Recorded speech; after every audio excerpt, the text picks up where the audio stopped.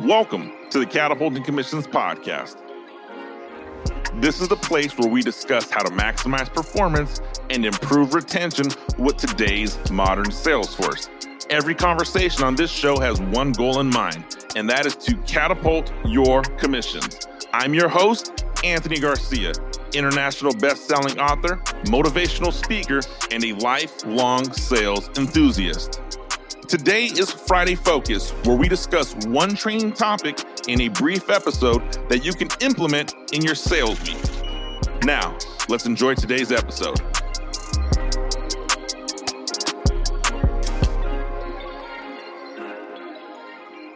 So, one of the challenges when you move into sales management is the way you handle the objections when you are a sales rep don't always apply. Let's talk about that. You have a sales rep that you spend some time with, either go on a field ride or they call you and they have some challenges.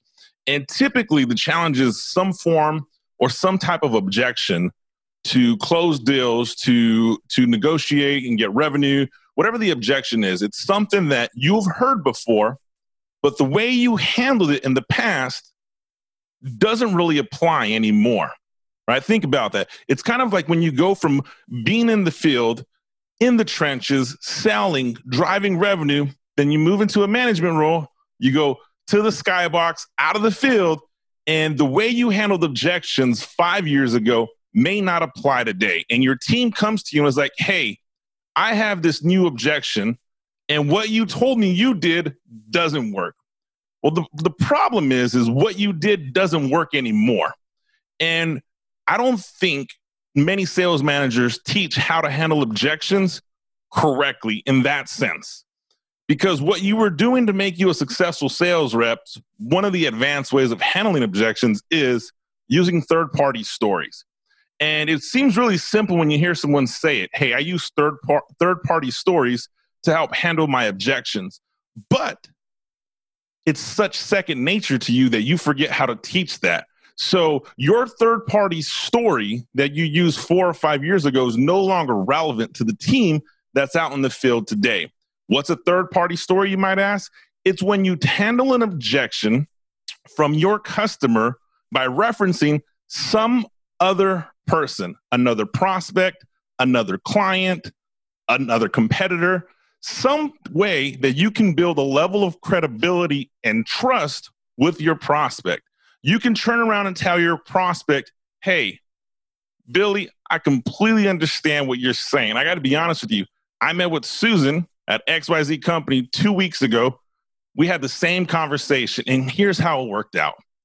By simply using a third-party story and referencing somebody else, you build just a little bit more credibility, a little oomph of saying, hey, I've done this before.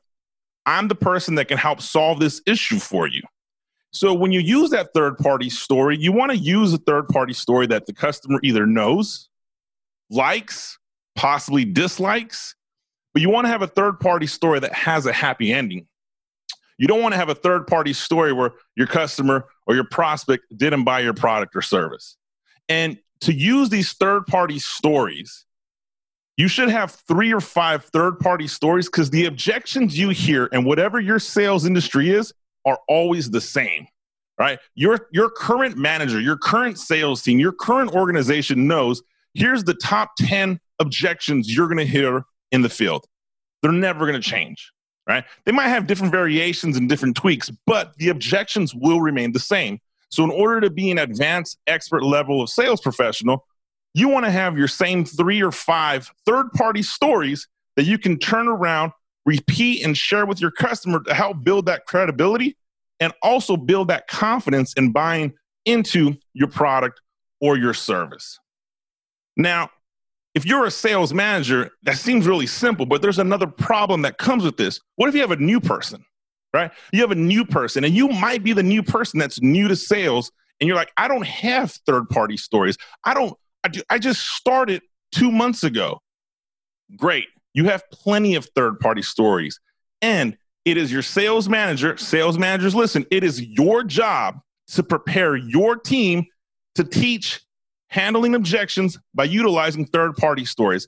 If they don't have a third-party story, You share one that's relevant, you give it to them, and you teach them how to use that methodology in handling objections and driving the next revenue. That's what I got for you today. Do me a favor, subscribe to the blog before, leave me a comment in the sections below. One of the things I would love to hear is, how do you use third-party stories in building credibility in your product and your service? Guys, I'm Anthony Garcia. Thanks for joining me. If you need help with this area, text me your question at 661-228-8967.